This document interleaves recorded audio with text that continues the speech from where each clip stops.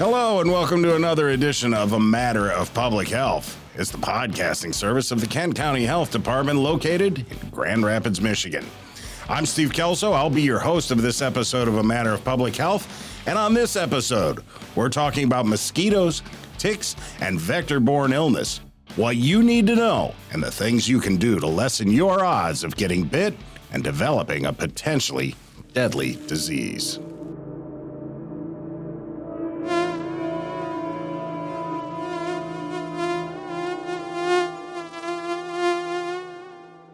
You probably know that sound. It is as much a part of the summer soundtrack as the laughter of children playing or the crack of a baseball bat, but without the joy. It is the absolutely maddening sound of a mosquito, and if you've ever tried to sleep in a room while there was one in there, you've probably marveled at the ability of one tiny creature to completely interfere with your life. But what if I told you that this one tiny creature is probably the deadliest animal on the planet? It's estimated that the mosquito is responsible for over 1 million deaths around the world every year. And while malaria, yellow fever, and dengue all remain fairly common across the globe, here in the United States, our primary concern is West Nile virus. Most people who get West Nile virus will never know it. Some will develop a serious illness that impacts the central nervous system. It can cause long-term paralysis and even death.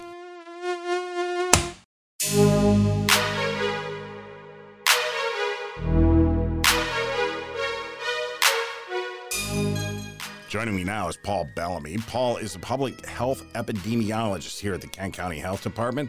He serves as our vector surveillance program manager, and simply put, Paul knows bugs. Paul, thanks for joining me today. Thank you. It's great to be here. Tell me, I want to start with mosquitoes. They're the ones that we most seem to hear and certainly see around us during the summer months. People are saying to me that they think there are more mosquitoes this year than there have been in the past. What would you say to that?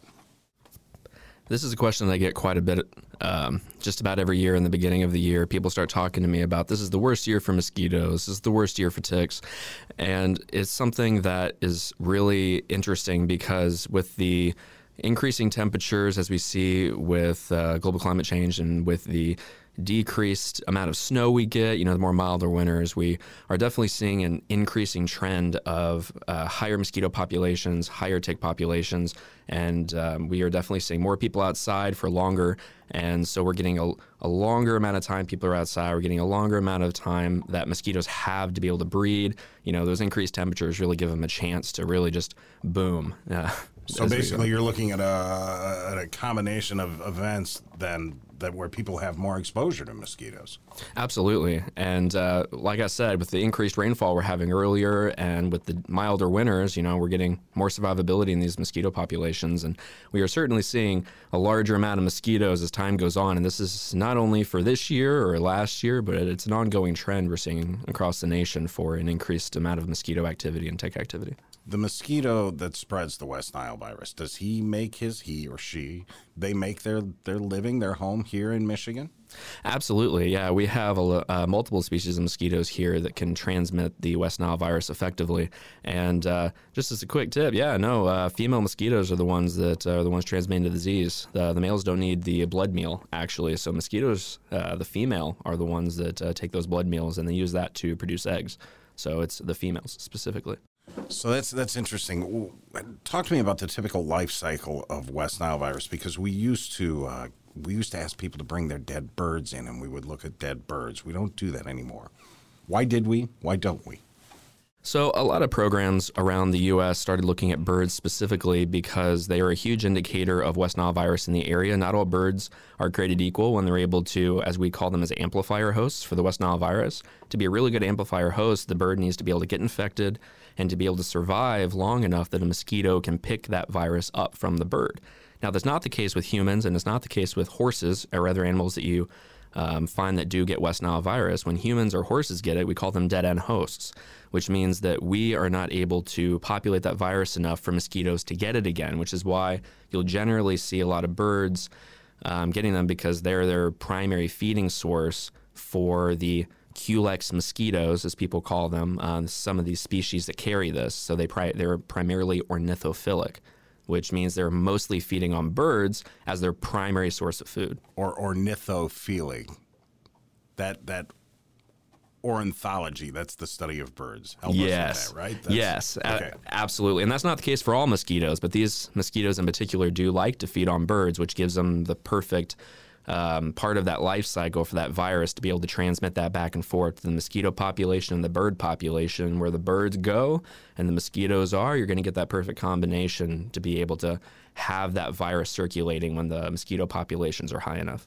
Now, I introduced you as our Vector Surveillance Program Manager. And to me, when I say vector surveillance, that means you're actually out there counting bugs, actually looking for them. Tell me what you do in that arena. Yeah, absolutely. We have multiple programs going, and that just means that we have a mosquito program and we have a tick program, and we're out there doing active surveillance, and that means that we have traps designed for specific types of mosquitoes that we place in areas around Kent County. We bring them back to our lab, we identify them, and then we send them off to the state, and they do specific testing for certain viruses. We're looking at Triple E, we're looking at West Nile virus, we're looking at Jamestown Canyon. And when those mosquito pools, as we call them, gets tested, then we get notified back if any of them test positive, and then we're able to work with the municipalities in that area to have some targeted education and to be able to let people know in that area that we have found a particular virus depending on what comes back. So those pools are gathered from a specific geographic area. You know where your traps are. Now I know where that inside that zip code or even address. And so that then gives you the information that you can go back to the municipality and say, you may want to consider spraying or whatever mitigation methods they may want to take.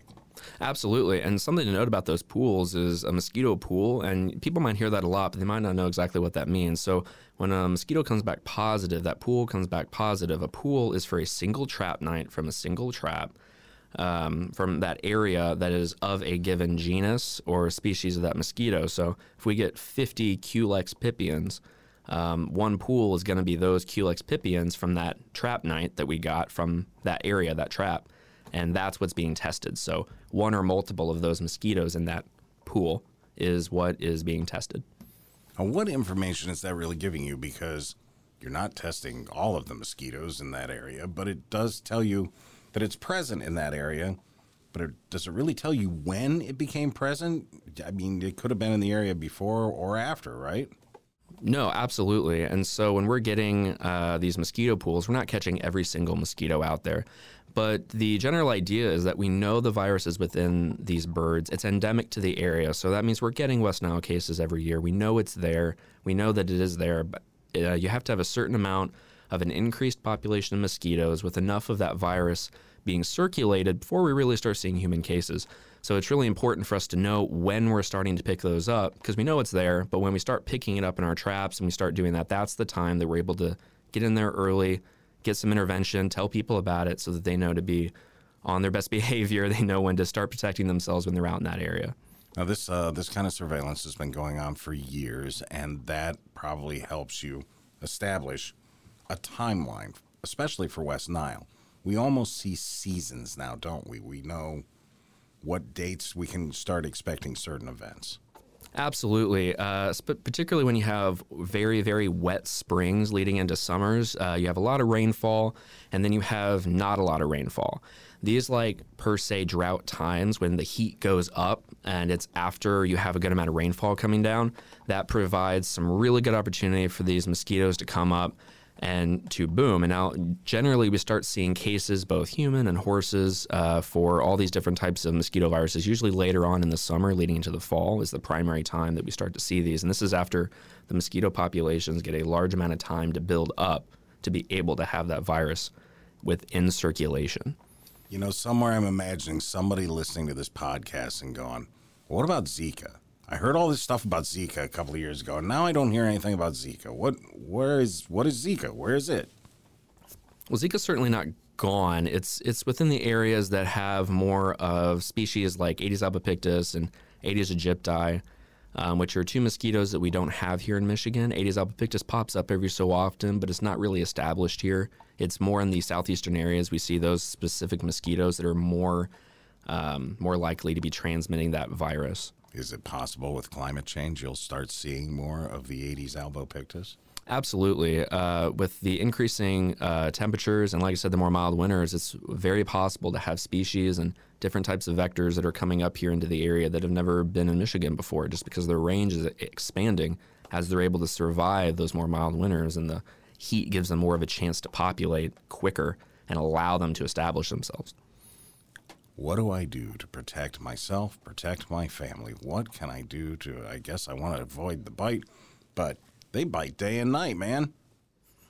100%. Mosquitoes are a big problem, both for nuisance and the diseases that we've been talking about. It's really important that when people are outside that they take this seriously. You know, there's a way to enjoy the outdoors while making sure that you're staying protected. And a lot of this has to do with making sure you're wearing long sleeves, making sure you're wearing an EPA-approved insecticide, and making sure that you're reapplying it as it says to. You know, a lot of times some of these insecticides will tell you to make sure you're reapplying, but people tend not to do that. They put it on once and they're outside for an 8-hour day, and it sweats off, or you're in and out of the pool, or you're in and out of stuff like that. You need to make sure it's staying on, it's staying protected, and that you are making sure you're aware of what's around you.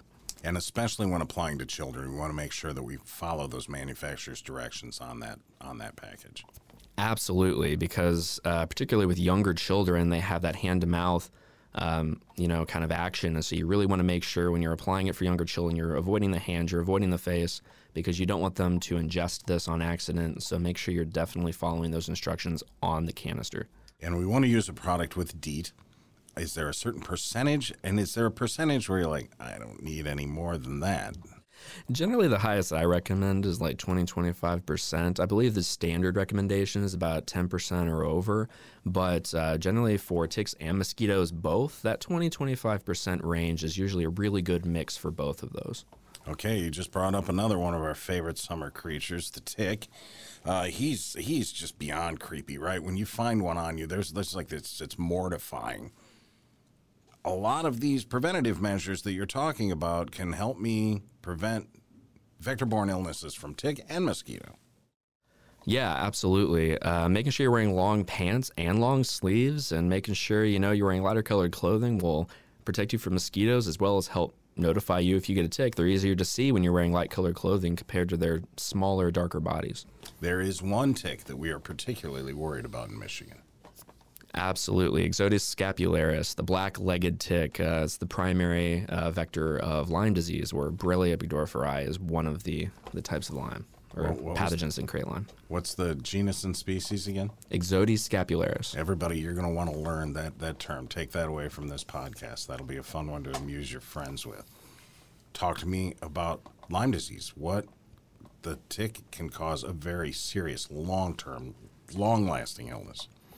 Absolutely. And Lyme disease is more and more studies are coming out about it, and it's something that we really want to make the population aware of, because not just any tick can transmit Lyme disease, but one of the most important things about Lyme disease is that although the tick is incredibly small, which is an incredibly important point, is that the nymph and the adult stages are able to both transmit Lyme disease. And these ticks are really, really small. Think like a poppy seed on a muffin. Really, really small. I've seen photographs like you can put 100 of them on a dime, no problem. Yeah, they are incredibly small, and it's important to make sure when you're getting home from being outdoors recreationally or otherwise to make sure you're checking yourself, your pets, your loved ones, your kids, to make sure you're checking for these ticks that are that small. Sometimes a hand magnifying glass might be really useful. Checking behind the ears, around hairlines, anywhere your clothes cinch, because that's kind of where they like to be. But if you come home and you're doing that regimentally, you're having a good regiment about doing that, you will be able to hopefully find them and remove them, because when you remove them, it takes about 24 hours or more before we start really worrying about Lyme disease transferring from that tick to a person. And removal can be a tricky process. Talk to me about that.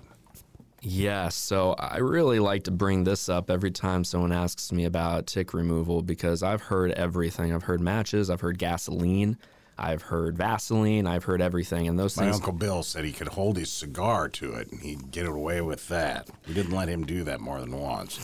Yeah, I've heard that as well. People will do crazy things to remove this horrible thing off their body, and the thing is those that advice can not only be not helpful, but can actually be harmful.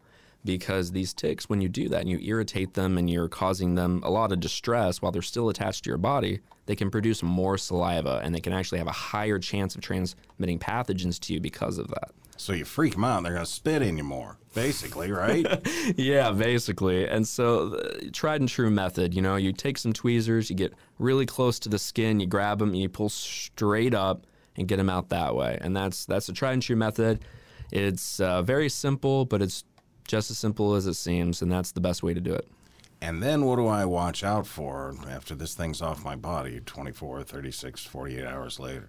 Yeah, so some symptoms can be delayed. So we generally tell people, watch yourself for a few weeks and make sure you're not developing any symptoms. But some of these symptoms can just be cold and flu-like symptoms. You're feeling bad, you've got aches, you've got pains, you've got a rash, which is one of the big things as well, is a rash that's emanating away from the bite or is occurring somewhere else other than when the bite happened, because everyone reacts differently, right? So just at the bite center can just be someone's kind of dermatological reaction to the bite. And we've heard that referred to as the bullseye rash because it does form a ring and then a ring out beyond that. And so maybe when you develop that ring, that's a good time to talk to your personal care physician or your personal care provider.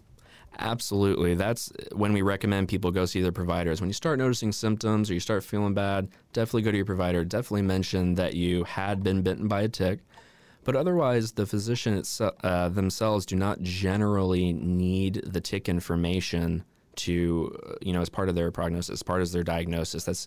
We want to make sure we're treating people based on symptoms, not on what a tick might have.